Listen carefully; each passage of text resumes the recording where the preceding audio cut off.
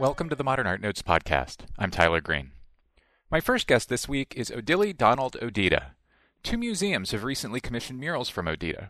Earlier this year, the New Orleans Museum of Art commissioned an Odita mural for its lobby, titled Forever It Will Be on View Through the End of 2015.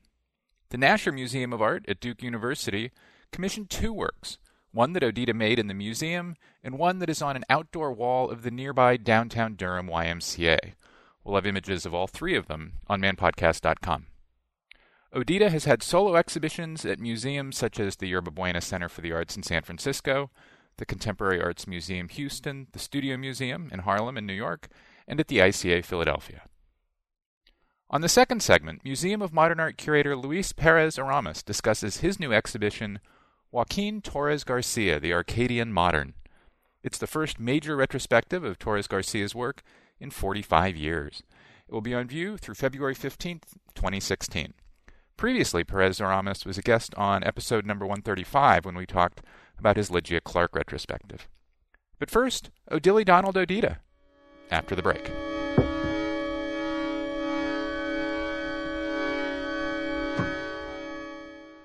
The Museum of Fine Arts Houston presents Mark Rothko, a retrospective, featuring more than 60 paintings by this abstract expressionist pioneer. Houston is the only U.S. venue to present this phenomenal exhibition, which traces the development of Rothko's signature style. Now on view at the Museum of Fine Arts Houston. Visit mfah.org/Rothko for more. Often referred to as America's Jewel Box, the Kimball Art Museum is celebrated around the globe for its iconic architecture and collection of masterpieces. Important paintings by Duccio, Fra Angelico, Michelangelo, Caravaggio, Poussin, Velázquez, Monet, Picasso, and Matisse, as well as international antiquities, shine in the pearly light of the Louis Kahn Design Galleries. A second building, designed by famed architect Renzo Piano, opened in 2013 and provides space for special exhibitions, dedicated classrooms, and an auditorium with excellent acoustics for music. Visit kimballart.org for more information.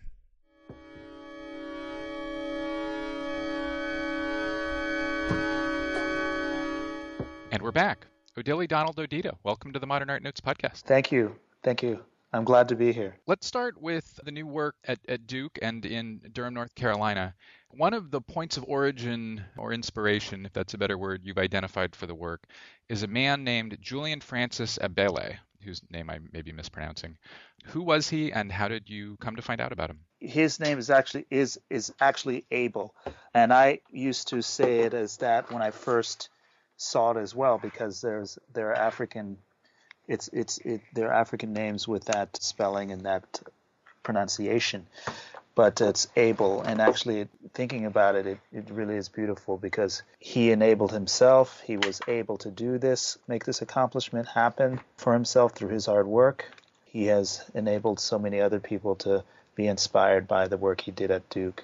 Julian Francis Abel, he was the prime architect for most of the buildings that you have on the campus. I think primarily the West Campus at Duke University.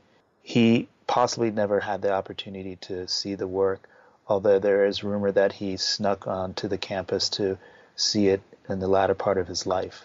So we should quickly explain why he would have had to have sneaked onto the campus at Duke to see his own creations. Yeah, absolutely. Julian Francis Abel was the first African-American architect to graduate from the graduate school, the architecture school at the University of Pennsylvania in Philadelphia, and he was a president of the senior class there. He went on to, 9 years later, be the prime head architect for the Trumbauer architectural firm, which was pretty much a type of a cutting-edge firm hired by wealthy new money, you could say, in New York, Jewish money as well, people who were open to the idea of working with a company that had this kind of clientele and had Julian Francis Abel as the lead architect.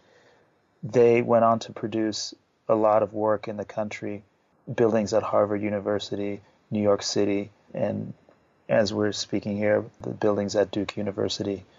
Because of Jim Crow laws in the States, he wasn't allowed to really be on campus, be present there. His work at the Trumbauer firm his work as a lead architect, I would understand, was such that Trumbauer was the face of the company, but he had a great sense, this man had a great sense of being able to hire talent, and he saw Julian Francis Abel's talent while he was a student and had him work for him right after graduation. So this is why it's really of significance. The fact that this man in the South went on to create and build the buildings at this great university. And essentially, when he died, the Trumbauer firm was taken over by other people, and they essentially erased Abel's history in the company. To give people an idea of some of his other buildings away from Duke, he was a designer of the Widener Library at Harvard, the Free Library of Philadelphia, and he also worked on the Philadelphia Museum of Art for a long period of time, for over a decade. So the work is prominent, even if the name isn't as famous as it might be. So, obvious question: you live in Philadelphia. Did you know about him before the phone rang from Duke? Right. No, of course I would have known about him, but it's not like it wouldn't have been in daily use. I mean, I'm a big fan of the Philadelphia Museum of Art here in Philadelphia. It's a great world-class museum. They're doing some major remodeling and rebuild of the museum. So his name has come up quite a lot when they display drawings of the old facade and the origination of, say, the materials that they've used to build the museum, or the origins of materials and origins of the style of which a museum has. So that's where his name came up, and that's where I've noticed the name, but it wasn't something that heavily promoted. It's just something it's information that's there to access if you want it. The title of the work you've made for the Nasher at Duke references Abel as a dedication. Is there something specific in your work that refers to Abel or his work, or is the dedication and the influence perhaps more referential? It was really a starting point. It's really about getting the spirit and a certain kind of passion within the work coming through the work. I feel for myself, when I'm searching for reasons to make installations, reasons to have behind the installation, it's usually something that's motivational and that not only connects me to the story or to the idea of the work, but will be able to connect others to that story and that idea. Things that will be information that will be specific to the environment or to the space or to the people who are engaged in that space. So being that I was doing this install at Duke University, there are many different things that I wanted to consider in the process of the install. When I came upon that information just randomly off of a website, I was just struck by that. It was so significant. It wasn't something mentioned to me when I asked questions about interesting points about Duke or Durham. But when I came across that, it was amazing because it also connected me here to Philadelphia with the University of Pennsylvania. So that kind of effect, I realize, is powerful for everybody. It's a sense of what does create connection? What is the contact that we can have with things, spaces, people, and understanding and being aware of that effect, that feeling, that thought, that idea is really tantamount to creating a community or bridging communities wherever you might go, wherever I might work. So I saw that as a connection to this story, not only through the work that I was doing at Durham, but through my existence here in Philadelphia.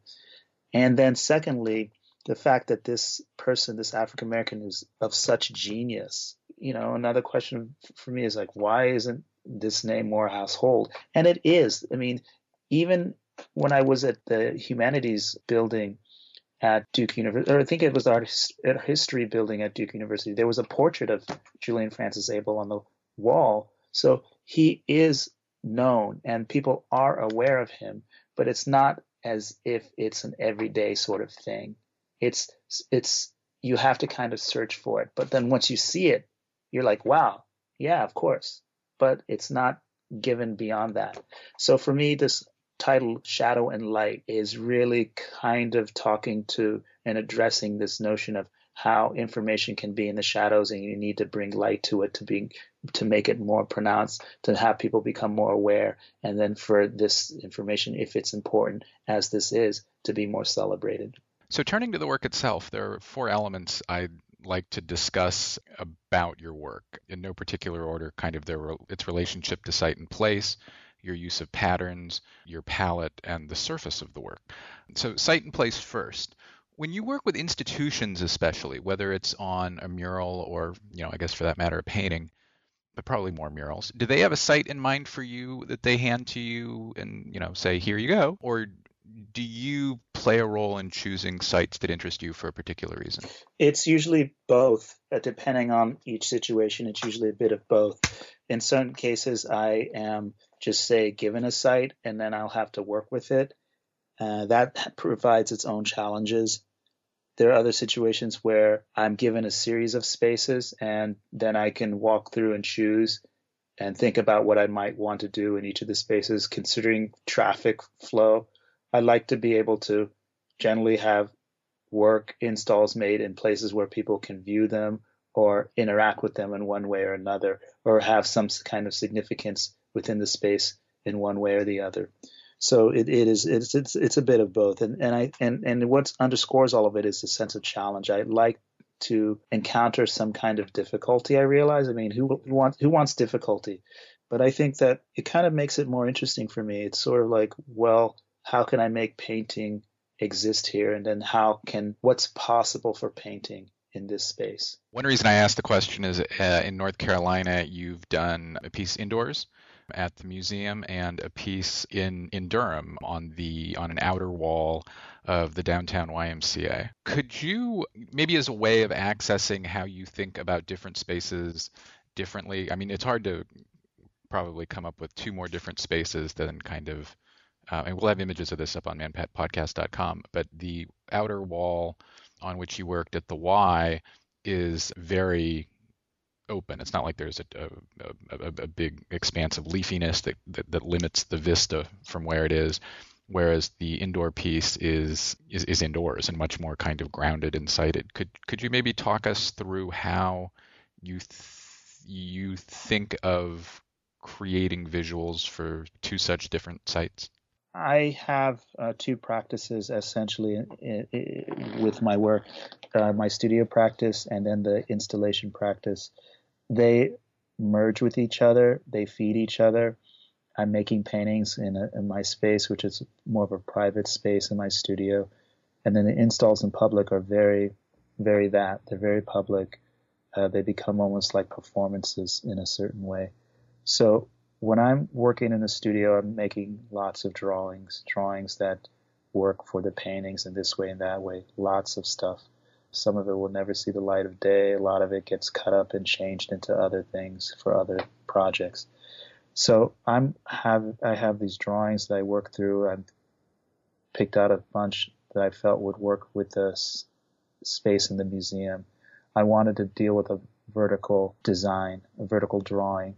I felt that would work best in this kind of a horizontal expanse that I noticed in the museum. While I'm working, things always feed through me.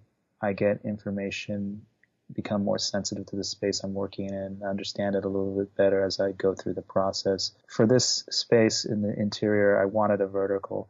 When we started installing, I noticed other things that really struck me very quickly that I didn't actually even see on the outset. So this is the kind of way of working.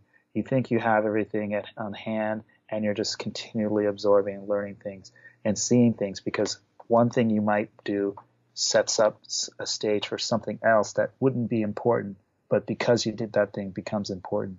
And with the verticality that I had instituted in the design, and then the colors I selected brought out aspects of the space that really threw me for a loop at first, particularly that orange wood frame around that entry into the auditorium at the museum, and then the gray framing around that, and the floor quality, the quality of the color of the floor. Which is kind of a series of grays, tile, rectangular. Grays that become blue, and in particular in the floor. And then what happened is that I start to understand the language that the architect is dealing with, and in particular color and texture, because you have the blue of the floor, the blue stone, gray, the blue-gray stone of the floor, this kind of orange color, deep orange color in the wood, and then the building that houses the auditorium within the building of the museum is this yellow, like a yellow aluminum siding house or a country house.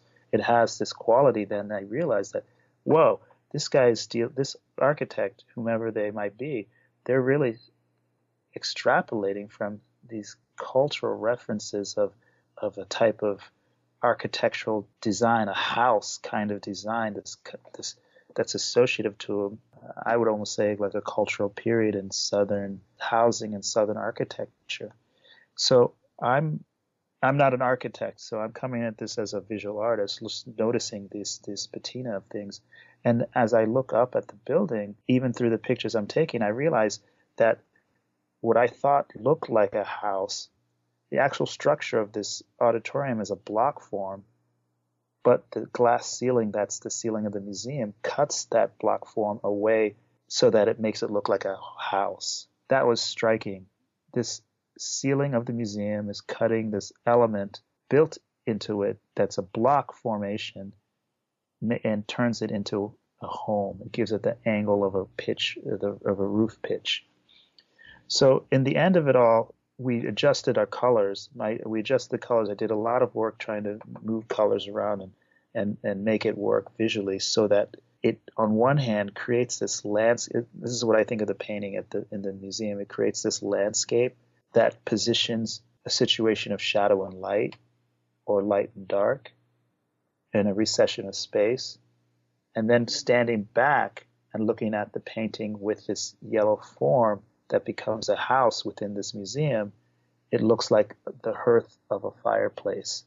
And that was amazing to see that too, that this painting becomes active as fire, or as a bright light with its shadows included coming out of this house. When you're working outdoors and you don't have those framing devices, if that's the right phrase, what is the different challenge that presents, and how does it change how you look at and approach and think about that kind of place? Well, it's definitely was more challenging with respect to how much information I was taking in to make that work. My installation crew, we had a term for these installs, Nasher 1 and Nasher 2. Nasher 1 was the interior install, and Nasher 2 was the exterior. There was the aspect of this space. It's a sort of a crossroad in respect to how many different things were happening there. It's the YMCA building. YMCA has a history unto itself, which is a really profound history, I think, in the States with regard to community centers. Then it's near hotels. It's near Black Wall Street. It's near this amazing theater. It's near several restaurants. And this area is just part of what's growing and expanding in Durham. So I had to think and draw on this. I was thinking about the city of Durham itself as a southern city, as a city with its own specific growth, the city that holds these universities within it. I was thinking of the different kinds of people that would walk through the place and encounter that facade, that surface. So what I was thinking about was quite a lot of things, and I tried to be able to bridge all these things together, trying to bring all these things together, yet still be specific. As an artist, it's sort of, the problem is always that one is being specific, and you want to be specific and at the same time open to almost everything you can be. And that's what makes art, in a way, very easy and very difficult. This idea of being able to, making art very easy and difficult in the sense of being able to, on one hand, be open to what life is and what life can bring you, but wanting to be specific about something in particular at the same time. So in working through the design and process of this particular wall, I did a lot of different things. And in particular, I could say that what was most important for me in the design of that install, of the colors, was the nature of the wall itself, the structure of the wall itself. Again, accepting the limits of the wall and in the sense of expanse of the wall as well. I took in aspects of the trees and plant life. I noticed that there's a lot of, within the city, there's these, stone structures and whatnot, metal structures. Then there's this bursts of floral everywhere. And I wanted to really engage that and use the color to speak with that in a certain kind of dance and concert, a certain kind of back and forth with this idea of what is that outburst of organic life in this city and how it mediates itself with the sense of climate and temperament of the space within that city. Then I was thinking about the histories. This is a city that has a really great history when you think about it as a kind of an entrepreneurial city, and a sense of what was allowed and what was allowed to grow. When I was reading about the tobacco industry, I came upon some really funny stories about how, not lawless, in fact, but how organized the lawlessness was in that city. And I'm speaking really about just the kind of the energy of building businesses where they have not been before, and these businesses grow fast and faster than people can regulate. And so stories about bars and the way people got, no signs where you read no shooting, no cursing, no spitting, things like this. But I love it. I was just thinking about people just going to work, doing stuff, working hard and playing hard, and in the same, with all in mind, with growth in mind. And so I see that as promising. And then to think about the idea of Black Wall Street, the fact that they allowed Black businesses, the insurance companies and firms, and allowing that to prosper. And we use the word allow because I'm talking about the kind of segregation that existed in America. And yet the community, the culture, the space, the city let these organizations prosper within these restrictions. And it's not like they didn't suffer racism and prejudice, but these businesses were able to grow and survive in their time. And a lot of people lived well from that livelihood. And the idea for me was that in this American space at that time, when you had extreme segregation, racism, and so forth, that these businesses were still able to thrive within that kind of community in the South. To me, that's pretty amazing. And if I remember my history correctly, the Duke family, from which the university takes its name, of course, actively funded and invested in a number of Black Wall Street businesses. And that's a beautiful thing, So this is the kind of story or stories I'm collecting when I'm making work wherever I go. And for Durham, it was important for me to be able to just sift through this and feel this stuff immediately and be able to use that as my inspiration. So with the design there, I had this kind of expanse, wing-like expanse. I wanted to create something that would page out, that would open out from the wall, using the center as the negative space or the space of meeting for this winged, expansive design. So it's a coming out or going in, and yet there's this empty space where it's like the last step is to be filled by possibly the viewer, or possibly the viewer going into the future contemplating what their space is all about. Let's talk about palette and color for a moment. When I think of your work, I think first of the collisions between colors, of the way the flat planes of color you use play off of each other, in kind of all directions. When you are making a piece, whether it's on canvas or on a wall, do you think more about individual colors, or do you think about groupings of colors and their relationships to each other?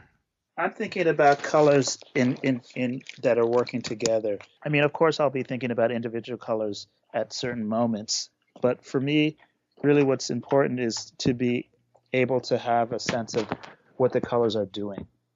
I early, and I'm talking like 15 years early, 16 years early, when I started my painting project, this one that I'm working on currently, still, I was thinking about just, I could just use any kind of color. This is really early on, and I'm thinking, I could just use any kind of color, just bring any kind of color together. And quickly learn that just doesn't work. I mean, you just get a bloody mess. For me, I realized that there's something that has to come behind the color. There's some kind of meaning that has to be with the color, a sense of reason for the color to be there, or it doesn't do anything at all. I won't have what I'm talking about earlier, is that connection, that connect to what I'm making, or that connection to the reason and reasoning for the existence of a color within a space. So for me, there's a lot that comes into the consideration. And for me, the color is representative of space. It's representative of essence. It's representative of thought. And it's representative of force, and then so many other things. And ultimately, it's representative of possibility. Your work is really distinctive for the patterns and shapes within it. When I see one of your pieces from a long way away, I immediately, it's very distinctive. You told Stephanie Jason of the magazine Contemporary And that you have a series of books or mini books with hundreds of pages of patterns, and that those patterns form a kind of, quote, basis of food for thought for you. So I'm dying to know what those books are, and could you maybe talk us through how you make use of them? Yeah, I was actually talking about my collection of drawings, these drawings that I've made for things that you the drawings for my paintings. My practice can be maniacal in the sense that there's certain kinds of order and organization that I don't see because I think it's normal. Other people say, you're crazy. You have too much order there, too many things going on. But the books I have of drawings go back to 1998, and as well, I have a collection of all the colors and all the various color combinations used in my paintings since 1998. I save the color chips, I call them, for the paintings in case there's any need for repair, for damage, and just for history's purpose. And to underscore this, it's because, I think of it like this. My father was an art historian, and before that, a painter. And for me, he gave me the love and respect of art and nurtured that in me as much as my mother did. But through his sense of cataloging, his awareness of history, and the need to be able to come back again and look at why something was made and for what, it's my reason and purpose to collect this information. And so with the drawings, I collected for the sake of my studio practice and to just see my development. And it's always striking to see earlier work and what I was thinking about to now. So there are several books, several binders I have just of drawings. And essentially they're just grid drawings, just on gridded paper, either pencil, pen, maybe charcoal, color charcoal sometimes, of designs, of drawings that were just space considerations for paintings, considerations of ideas and thoughts around painting, whatnot. Just in essence, they could be thought of as the equivalent of a sketchbook, but in my case, they're actually working drawings. Some have, quite a few have been used for paintings, and most sit there to be used later. And it's often the case that drawings made quite a number of years back become paintings today, only because I might not have understood the space I was making with the line on the grid, just experimenting, exploring, and then over time understanding its possibility at a later point. I probably should have asked this when we were talking about your use of color, but it came to mind as you were just talking. The mural you recently made for the New Orleans Museum of Art has big expanses of white, at least in one part of it. Do you think of white as a color there? Do you think of it as, how do you think of those unusually large, almost expanses of white? Well, I've coded it. I've come to code it in a certain way, but I mean, as I speak with and think of what I say to my students in color class, I say there's no such thing as white. There's no such thing as black. Those are just constructs of absoluteness. When I place a white piece of paper against the white wall might become yellow color and the piece of paper might become a blue. and then I put a third piece of white paper, and then that shifts the two colors that were white into another kind of field of color range, and the third one becomes another kind of color. And then I can keep doing this and keep showing them this shifting space that we termed as white is no longer that, no longer fixed. And I do the same thing for black paper and black objects in this space. So then I talk about the nature of constructs, the nature of language, and how these notions are in our mind, and in our mind culturally and communally. Then we have them read about these things, white space and white scapes. And I use these different books to talk about this. But the fact is that when I'm using white, it becomes a color, it becomes a space, it becomes sometimes a negation or a contrast to color itself. It works with color. It's a pause, it's a break, it's a relief. It does many different things. And again, that plays in concert with this idea that I'm growing with, this idea of understanding that things are just relative, but not relative in isolation, relative in connection. One thing is not seen and understood without the next thing. And then the next thing again changes the terms for each together. You mentioned your father a moment ago. He's an art historian. Okechukwu Odita has an MFA in addition to a PhD, and he's taught art history at Ohio State since, I think, the 1980s? Yeah, since the late 70s, actually. Oh, late 70s. Yeah. And you, in your practice, have gone out of your way to embrace art history in a number of ways. So, for example, starting in the early 1990s, you undertook a project in which you interviewed Black abstract painters who were active going back into the 60s and 70s and 80s, artists such as Howardina Pindell, who was on the podcast a few weeks ago, and Stanley Whitney. Could you give us an idea of what you got out of that and how maybe one or two of the things you heard or learned may have worked its way into either your practice or specific works? Yeah, I was working at Kinkelaba Space and Kinkelaba Gallery with Joe Overstreet, and I worked in his studio there as well in New York City. My father was in contact with a man named Dr. Lorenzo Pace. My father, Okechukwu Emmanuel Odita.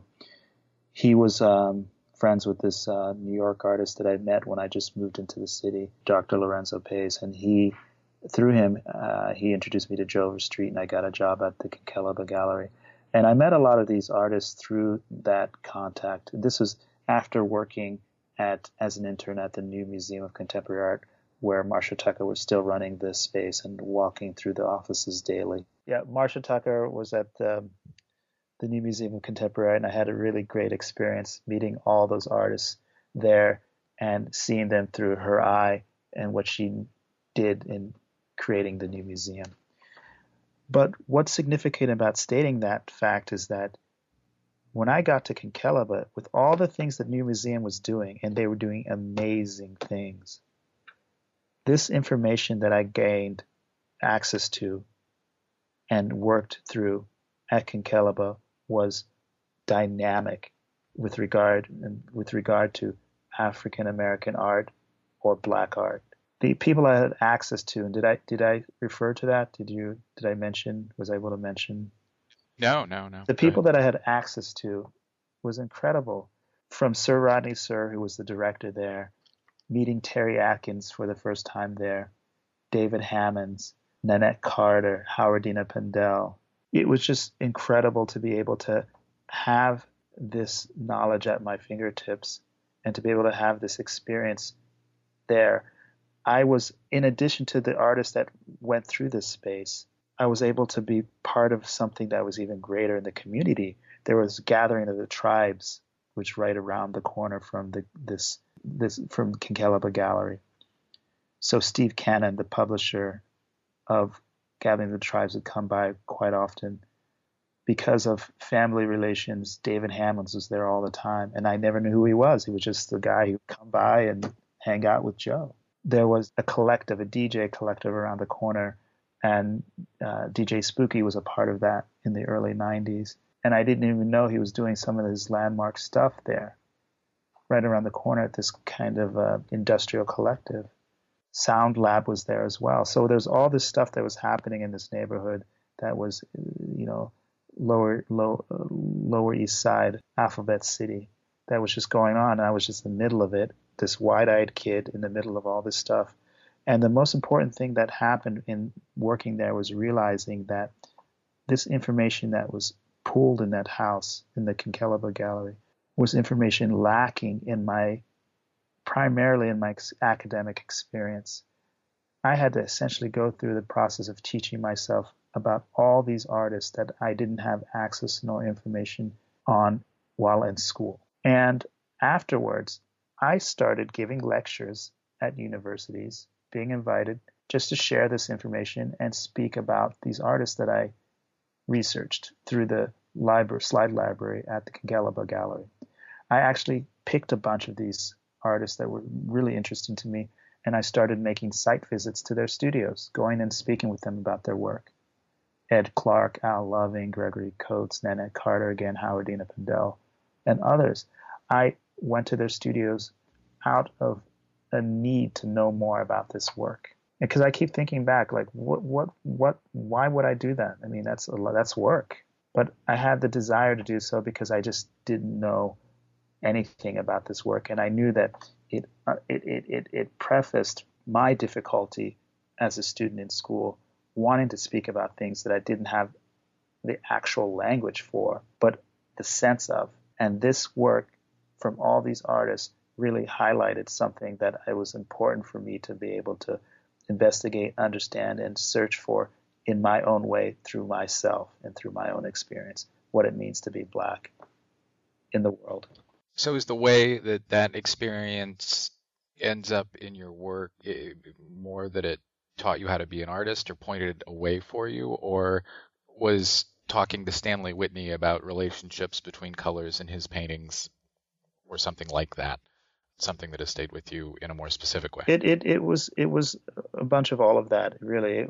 It helped me to understand, for instance, the difficulties that these artists, in hearing their stories about how difficult it was for them to just show their work in the New York art world, to be able to be taken seriously for their work in the New York art world. Because the fact of the matter here is that we're looking at art that's seen as second class from institutions onward. And that's the problem, that they were seeing it as second class. And I'm taking terminology and language used from formalists when they're speaking about this work. Second class. And this work is not at all that. And so I'm hearing their stories about that, and I'm thinking, wow, this is what I'm already sensing as a newbie in the New York art world. This is what I'm already sensing. But the fact of the matter is these artists went through this sense of ostracization that occurs because of race and content, and the notions of how this content is valued or devalued. But hearing their stories too, it was important for me to engage a sense of awareness of my experience, because I am Nigerian in America. You were born in Nigeria, and your family moved to the United States when you were 6 months old, I think.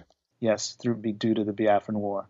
So the nature of skin and skin type and the experience that happens because of this information binds us all. But then the fact of the matter is that we have a sense of specificity, which is our experiences as individuals. I'm not this person is not me, I'm not that person, I'm myself. We might have commonalities, but we have experiences that are unique. And those experiences, I believe, are important to be able to draw from and to speak through. And so for me, I was able to look to these artists and the way that they encountered their situations, their understandings, to see their beautiful work, and to be able to have, in essence, a certain inspiration to bring mine forward. And it was this work in concert with everything else that I've experienced and learned from while in school and out. But it was very important to have this kind of personal, if you will, this kind of heart, this intensity that comes from outrage, that comes from denial, that comes from pain. And to be able to understand how to transfer that energy into my work through my own way. Other parts of your formal education, or for that matter, informal education, have you found the tradition of American hard edge painting, whether it's Lothar Feidelson or Frederick Hammersley or John McLaughlin or Ellsworth Kelly, of interest, or is that something that people like me and curators and historians read in as an interest? Well, those artists you mentioned are of great interest to me. I love all their work, and as much as I love Norman Lewis's work. And as I said earlier, talking about pain, we all suffer in different ways, whichever group, whichever gender, whatever orientation, whatever politics that we have, we all go through kind of suffering, but we have also celebration in our cultures, in our lives, in our individual states of being, in our groups. And it's those things together that I feel it's important to stress. Now, with the artists you mentioned, these are great artists. Agnes Martin, Bridget Riley, Joan Mitchell. These are all great artists, and I appreciate that. Now, the question for me is a lot of times I come to this idea of what does art mean when you talk about cultural definition and cultural ownership. And there is this kind of consideration I had while I was in school. And there was an artist I met through Kinkellaba, Peter Bradley. He spoke to me quite clearly. I would help to install a show there in the early 90s at the Kinkellaba Gallery. And he said something that really I can never forget. He talked to me about an art dealer who said that he shouldn't really paint anymore, that it's a white man's game, that he should focus on sculpture. And then I think about the Black Male show in New York City, and I think about that was in the early 90s, and I think about this nature of conceptualism and conceptual art, and thinking about how there seems to be the art world is seeming to allow these Black artists to make work that not necessarily in the realm of painting, but in the realm of conceptualism, the conceptual object, that there's an ownership being played out with these artists through the realm of the conceptual. And this always bothered me because I'm a painter, and I'm thinking, well, am I allowed to make paintings as a Black person? Am I allowed to have this subject matter in this work? Can this subject matter be considered as relevant or interesting to discuss in this work? And this is I still don't have the awareness of artists like Norman Lewis and their history, or the book that never was published due to legal reasons, The Search for Freedom, African American Abstract Painting, 1945, 1975. These artists I found, I guess I was sourced a lot of the artwork and the slides I wanted to use in the slide talks that I began at that time through this book. Artists like Haley Woodruff, Hayward Bill Rivers, another one I like, Charles Alston, Rose Piper, Ronald Joseph, Ed Clark, as I mentioned earlier, Frank Bowling, who was somebody who was amazing to meet at that time, Alma Thomas. These artists, Richard Mayhew, all these artists were artists that for me resonated because of their painting, the fact that they were painters really making great discovery and feeling the arguments that might have been in place to keep their work hidden or to keep the work outside of the mainstream or out of the academies. Because I'm telling you, when I was in school, never heard of any of these people. We should mention you went to Ohio State as an undergrad and then Bennington for your MFA. Yes, and I had a professor, African-American professor, who really was a primary force for my engagement with color, Fioris West. My father was also teaching art history of African art and archaeology at Ohio State University. But even with these two individuals present within the art history, and the fine arts department, these two individuals in these two large departments, it wasn't enough to give me the information that I had to gain on my own in New York through the Kinkellaba Gallery and with the auspices that they allowed me at in New York City.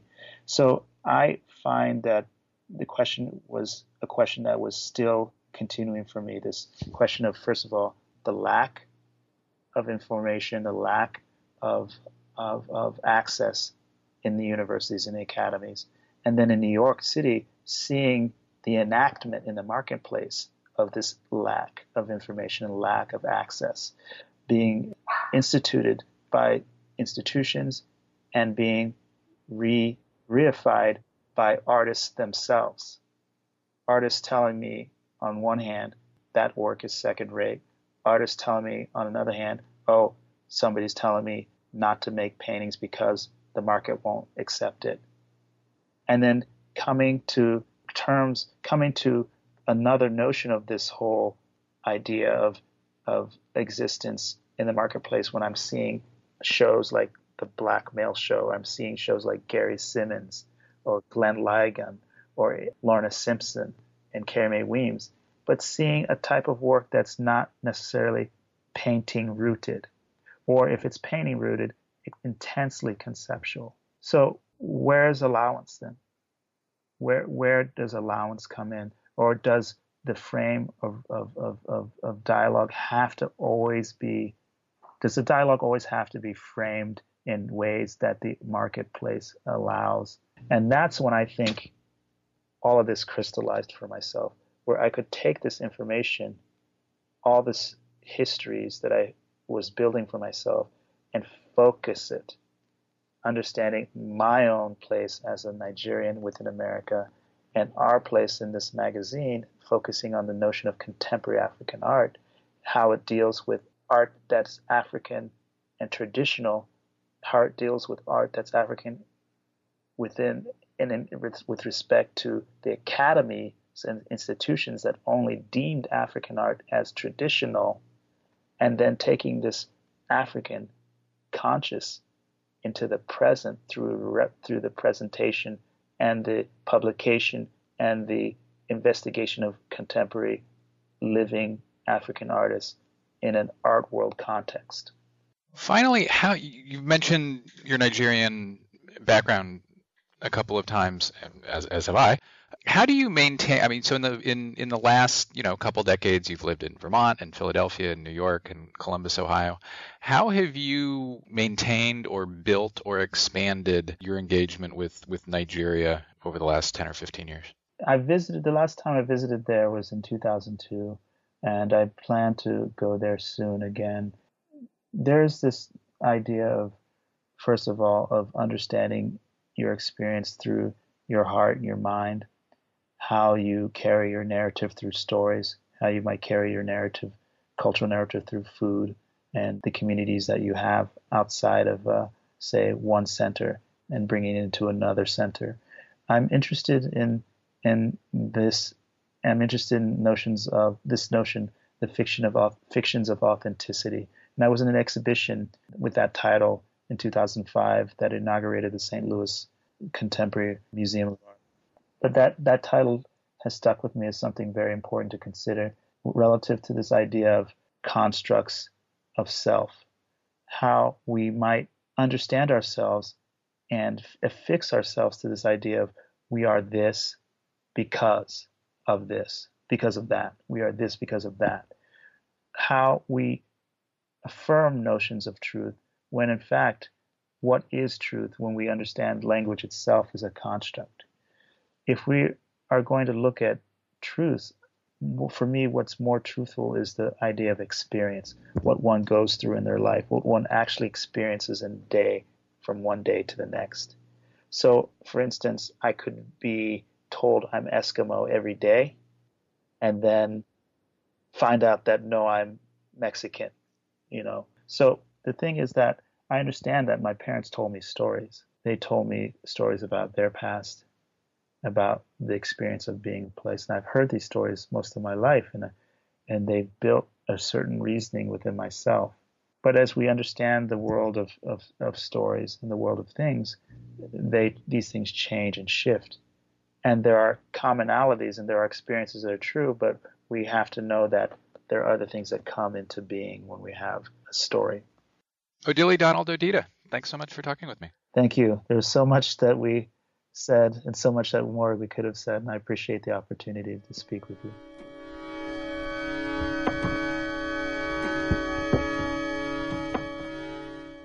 The Museum of Contemporary Art San Diego presents San Diego Collects, on view at its La Jolla location from September 26th through January 10th. Featuring a selection of works from private collections around San Diego, this exhibition aims to recognize that the cultural resources of our city are thriving not only within the walls of our museums, but also through the efforts of many committed individuals. With a glimpse into private collections, San Diego Collects showcases the diversity of art our region has to offer. Works by both established and emerging, as well as international and local artists, attest to the fullness of our community's collecting spirit. For more information, visit www.mcasd.org. The Pulitzer Arts Foundation presents Coda Digital Excavations in African Art, open now through March 19th. This exhibition features a powerful installation of nearly 50 Coda reliquary guardian figures produced in Central Africa between the 17th and 20th centuries to protect the bones of deceased ancestors. The exhibition expands upon a database and series of algorithms created to detect similarities among the sculptures, enhancing the understanding of their origins and functions. Visitors are invited to explore the hidden histories of these sculptures through an immersive digital experience created by Rampant Interactive, St. Louis-based software designers, and the Pulitzer's first game developers in residence. For more details on the Coda project, visit pulitzerarts.org.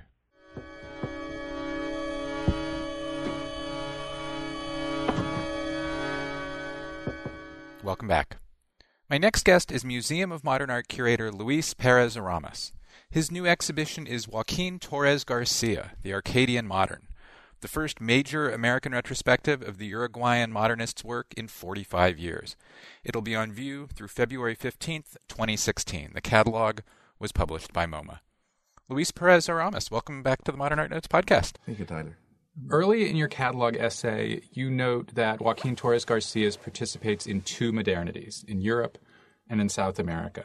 Let's start there and talk for a moment at how you think that manifests itself in his work. Does it happen all at once, or do we see clear steps or a clear break or two?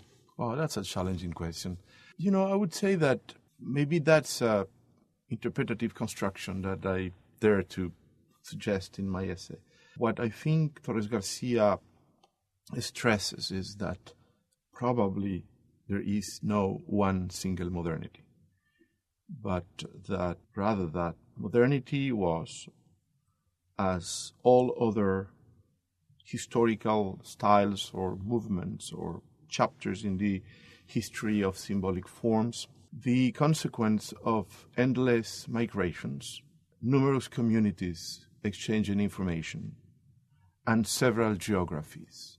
However, what is true is that, at least in this country, and at least from the point of view of these mainstream institutions such as MoMA, somehow a history of modernity has been built that tends to simplify it as a unit single thing. And that's why I kind of say that. I wanted to contribute to clarify, which might be too ambitious. I wanted to suggest that there is an endless discussion about the issue of how modern art came to exist and how it changed and it continues to change, maybe today, and specifically how we can see it from, at least if we keep ourselves in what I call the North Atlantic dialogue, or the Atlantic dialogue between Europe and the Americas, that actually fed on both directions the history of modern art. How could we see it from one and the other perspective, from the perspective of Europe and from the perspective of the transoceanic movement to the north of the Americas, but also from the perspective of the Americas, or if you want, from Latin America. And Torres-Garcia, at least at the end of his life, or during the second half of his life, clearly stated the possibility and even the utopia of a kind of modernity that would be specifically from the South, that would be specifically a modernity of the South. So he was, at every single moment in his life when he shared a community and a location, totally embedded in that community and in that location, but also he always maintained the clarity or the awareness that he has come from South America and that he would ultimately come back to South America. Are there things in the work, whether the paintings or the wooden constructions, that he thought of or might have thought of as specifically being from the South, that he would have thought had an intellectual geography rooted there, or a physical something rooted there, or was not the way he thought? Yeah, I think the South is a construction, as we know. It's a symbolic construction. Obviously, our auditors would know that South is a geographic location, but when we say the South is a construction, is that if you want to kind of enter in a dialogic tension with the symbolic forms that are produced in the north of the world, and you come from the south of the world, you build this construction, which is a symbolic construction that we can call the South. And it's interesting because it developed throughout the work of Torres-Garcia by layers of amplification. The first South that he addressed was the Mediterranean South vis-a-vis the north of Europe, when he embedded and he embodied this idea of a specific form of Catalan modernity at the very early 20th century that would recall or build the mythology of a golden age of the Mediterranean cultures. And that's kind of a first South in Torres-Garcia. But then there is a second South, an amplified South that he would build at the end of his life when he returned back to Montevideo. And he was from Uruguay. He's from Uruguay, exactly. Uruguay is a small but very cultured country at the south tip of South America. And he was born there, then moved very young to Barcelona, Spain, and then at the end of his life moved back to Uruguay. And from Uruguay, he would establish his workshop, his several associations with artists, and he kind of would manifest this intention of building a modernity of the South, what he would call the constructive universalism that would also rooted in mythologies that are specifically pre-Columbian and specifically from the originary populations in the Americas. However, what I think is clear is that he always knew that this connection with some kind of originary instance, this connection with origins, was always a recreation. And he was kind of clear of that when he, very early on, in one of his first commissions in Barcelona, which is this fresco that, invite people who are in New York to come to see the show. The first work that opens the show is this big fresco. He inscribed this phrase that actually says, temporality is nothing but symbol. We establish conventionally temporality in order to link ourselves to reality and to our memory. And so he knew that past was always forever lost and that we needed at every single present moment to reinvent that past. So to go back to your question, and I am sorry that I was so convoluted in my answer, yes, at the end of his life, and even before he moved back to Uruguay, he started to introduce symbols that are specifically pre-Columbian or reference to Inca deities or, elements that you might find in pre-Columbian cultures or even in Aboriginals cultures, not only pre-Columbian, Aboriginals cultures in the south of the Americas. Let's dip into some of the groupings of work, and let's start with the pictographs. It's a form that he engages in with particular intensity starting in roughly, the late 1920s? Yeah. What makes that become a thing? Yeah, well, I think Torres was, just to give a brief synthetic biographical resume of his life, he was born in Uruguay, he then moved to Barcelona, Spain, then he came to New York in the 1920s, and he went back to Europe, and he spent 1920s and early 30s in Europe, and then at the end of the 30s, he's back to Uruguay. And while he's in Paris between 1926 and 1933, I think he takes part in what is probably the last battle of early modern abstraction against figuration or against surrealism, which is that polemic and set of discussions and publications and manifestos and exhibitions that were organized around a group called Cercle Carré, the square and the circle, to which artists such as Mondrian, Fanton-Gerlot, Jean Arp, Sofia Toiberar participated alongside Torres-Garcia. Torres-Garcia was kind of the elder there, the elderly figure there. And before the pictographs, you see a lot of Mondrian or Van Doesburg in the work. Primary colors and structures. Primary colors were very, very dirty, never pure and pristine, which is a signature, I would say, even resistance coming from Torres-Garcia to this idea of a pristine form of abstraction. And within that group, he clearly establishes and he states that he would never feel comfortable in pure abstraction. Actually, he understood, I think very early on, but he clearly stated that at that moment, that the opposition between abstraction and figuration was kind of groundless. That if you think twice, you would realize that any artist use the same tools, the same figures, to build abstract compositions or what he would call concrete compositions that might refer to reality. So he wanted always to deal with this possibility of integrating the basic tools of abstraction, the grid, the elementary forms, the kind of an schematic impulse, with the possibility of maintaining a form of symbolization, the presence of symbols, the presence of icons, in a very schematic and flat way, voluntarily flat, and even also materially precarious way. He wanted to stress the possibility for abstraction, or more specifically for construction, which is the way he would call the structural architecture of his works, and he would say there is always construction in art. Art is always a form of construction. The possibility for construction to address meaning, and meaning that can aim to be universal. And so that is where the pictograms come to play a very important role. You see this structure, this kind of grid, and within that grid, and sometimes inscribed within that grid, these pictograms and elements and symbolic elements, and sometimes those same elements multiply the grid or transform the grid in a kind of a very complex labyrinthic structure. This is all 20 years, of course, before Gottlieb plays with some of the same ideas in New York.